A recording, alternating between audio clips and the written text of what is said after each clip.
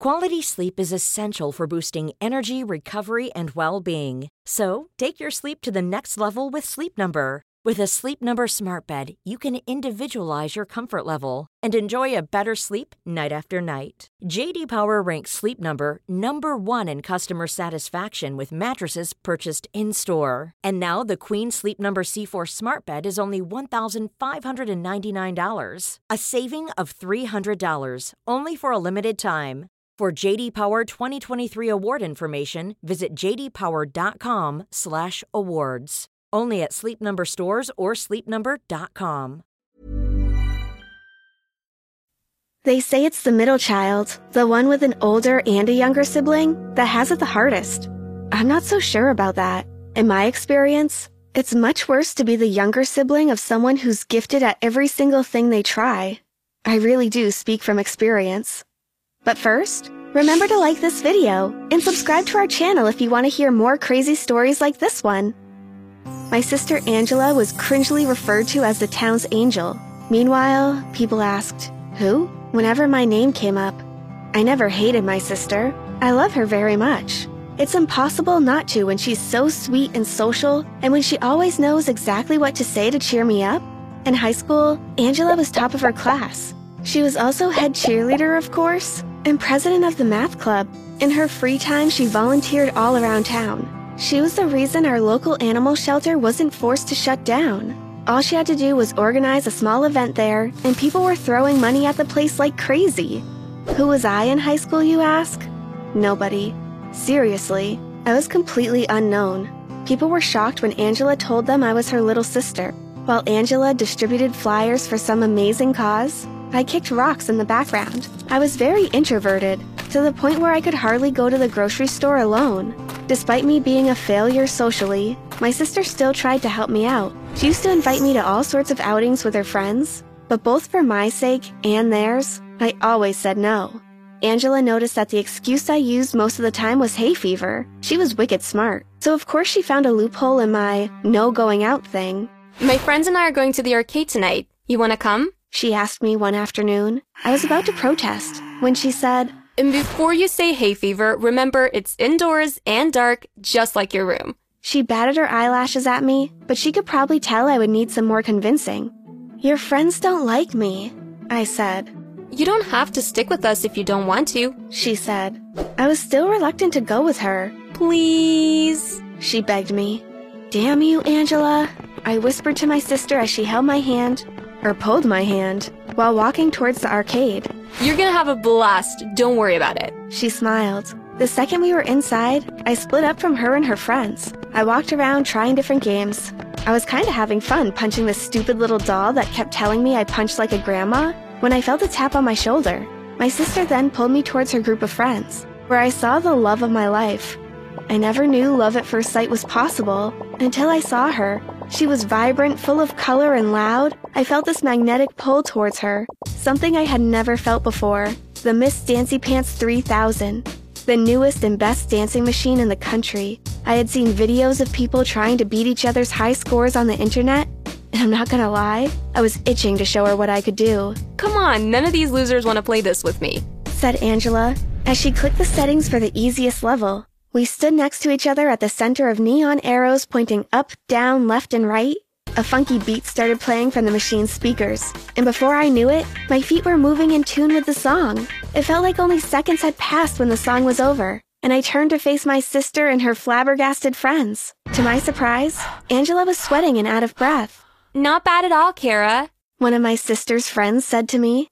"Who dares challenge the queen?" asked my sister to her friends. One by one, they got on the machine next to me and rivaled me in the game that I felt was my destiny to play. By the end of the night, I was talking freely to all of them about all sorts of random stuff. And even when we left the arcade, I felt like I was walking on air. "You did great tonight," Angela said while we were on our walk home. "You think so?" I asked. The rush was starting to fade, and I was scared I made a fool of myself in front of her friends. Maybe I had even embarrassed her. "Of course, my friends all had a blast with you." She smiled. From that day on, Angela started taking me to the arcade all the time. She wasn't very good at the game, so she usually played once with me to get me warmed up, and then got random people to challenge me. I beat every single one. We were about to leave the arcade when she came up with a pretty great idea. So I was thinking, what if I organize a town event here? We can have people compete in all sorts of games, including your favorite. She said. I didn't think my smile was capable of growing that big. I could see it already. I would kick everyone's butt at my favorite game without even breaking a sweat. And the people in this town would finally acknowledge me and see me as much more than Angela's weird sister. That'd be fun, I said coolly, trying to play it off as if I wasn't absolutely ecstatic. Great, said Angela. We walked up to the manager of the arcade, and before Angela said a single word to her, she pushed me in front and said I had a question. I started panicking a little. I wanted to run away, but Angela squeezed my hand and the manager looked so kind that I managed to blurt it out. I was wondering if we could host something here and have the entire town play games. I said. My face glowed bright red. I was so scared the manager was going to completely reject the idea, but to my surprise, she smiled and said, "That's a great idea. It would definitely bring this place more money." Angela told me she was proud of me when we walked home. I was too. That was the most I had ever gone out of my comfort zone.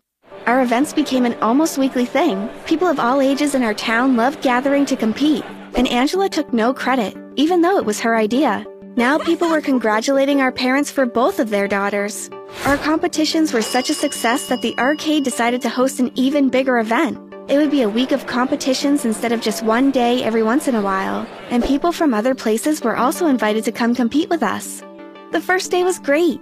Out of around 75 people who gave the Miss Dancy Pants 3000 machine a shot, I was at the top of the leaderboard.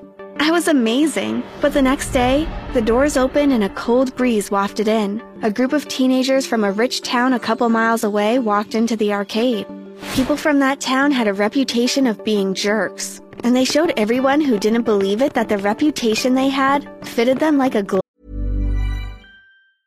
Quality sleep is essential for boosting energy, recovery, and well-being. So, take your sleep to the next level with Sleep Number. With a Sleep Number smart bed, you can individualize your comfort level and enjoy a better sleep night after night. J.D. Power ranks Sleep Number number 1 in customer satisfaction with mattresses purchased in-store. And now the Queen Sleep Number C4 smart bed is only $1,599, a saving of $300, only for a limited time. For J.D. Power 2023 award information, visit jdpower.com/awards. Only at Sleep Number stores or sleepnumber.com. They started competing, but they were super rude. One of the girls with them pushed someone out of her way and got on my machine next to me. "I'm gonna wipe the floor with you," she said. But just looking at her high heels, I could tell I had it in the bag. It was only a matter of time before I beat her. It was just another win to me. But she looked more than upset. "I'm gonna beat you, you'll see," she promised. I was more bold and courageous at this point, so I didn't even think twice before I said, "I'd like to see you try." The next day, the same girl came back, but looking smug. She gave me a side glance before picking a song. She picked one of the hardest, but I could do it in my sleep. The catchy music started playing and we started dancing. There was only one problem. My side of the screen was peppered with red X's on a few arrows, even though I was hitting them right on mark. "What the hell?" I muttered. I could see my feet on the arrows at the exactly right time, but sometimes they didn't light up. Was the machine broken? I stomped harder and panicked, which seemed to work, but I had already missed so many points that I wasn't too surprised when the machine said I lost. Not being surprised doesn't mean I wasn't shattered, though. That bright red "you lose" haunted me for days, even after the whole thing was over. When I was leaving the arcade, I heard the girl thanking one of the workers for his help. Help with what? I thought. I waited for her to leave and went up to the guy. "Hey, what exactly did you help that girl with?" I asked him. He said the girl spent a lot of cash at the place in return for a favor, and the favor was turning down the sensitivity on one side of my machine. I was livid. I didn't have any money to spend on stupid arcade tokens, so how was I going to beat this girl? And when did the world of arcade dancing become so money hungry? I felt defeated that day. I didn't want to be at the arcade anymore, but I also didn't want to go home and be asked how it went. I walked around town in the shadows, looking into stores every once in a while. I went into the old pawn shop because I always thought the lady who owned it looked sweet. I looked through the old cameras, the busted golf clubs, and the hundreds of old magazines, but nothing caught my eye. "I know you. You're that dancing girl from the arcade." said the old woman with a smile. She motioned for me to follow her as she went through a curtain into the back of the store, what I assumed was an office of sorts. It was dark and dusty there. She took an old box from the top of a bookcase and handed it to me. My brother made this years ago. Maybe you'll enjoy it, she said. I tried to give her money, but she said it wasn't for sale, that it was simply a gift. When I was alone in my room, I opened the dusty box. Inside, I found what looked like some handmade chunky sunglasses with a slot in them. There was also a tiny game cartridge that said Dancing Boots on it. I put the game cartridge in the sunglasses, but the thing started throwing sparks. I dropped the thing in a fright and the cartridge fell out. All that was left was the glasses. I tried them on, just out of curiosity, but what I discovered was shocking. They were like VR glasses. I could see this interface like a video game. But that wasn't all. I could see into my closet, and the doors of it were closed. I could also see through my closed bedroom door. When I got closer to the wall, I could even see my sister chilling in her room. The glasses gave me X-ray vision. Oh, the things I could do with them. My mind went wild. The possibilities were endless. However, I had one thing in mind right away. That night, I told my parents I was going for a walk. I walked all the way to the arcade. I had studied this place in the past. I knew that the window high up in the manager's little office didn't close, and that it was big enough for me to wiggle through. Once I was in, I immediately put my VR glasses on. The input of information was almost overwhelming. I could see too much, but in a few minutes I got used to it. I couldn't afford enough tokens to get private favors around here, but I knew they were here somewhere. To my surprise, they were everywhere. There were rolls and rolls of tokens stashed all over the place. Behind machines, inside machines, under the carpet, taped to the bottom of a chair, and in multiple vents. I grabbed a thick roll and stuffed it in my back pocket. I didn't want to get greedy and risk suspicion.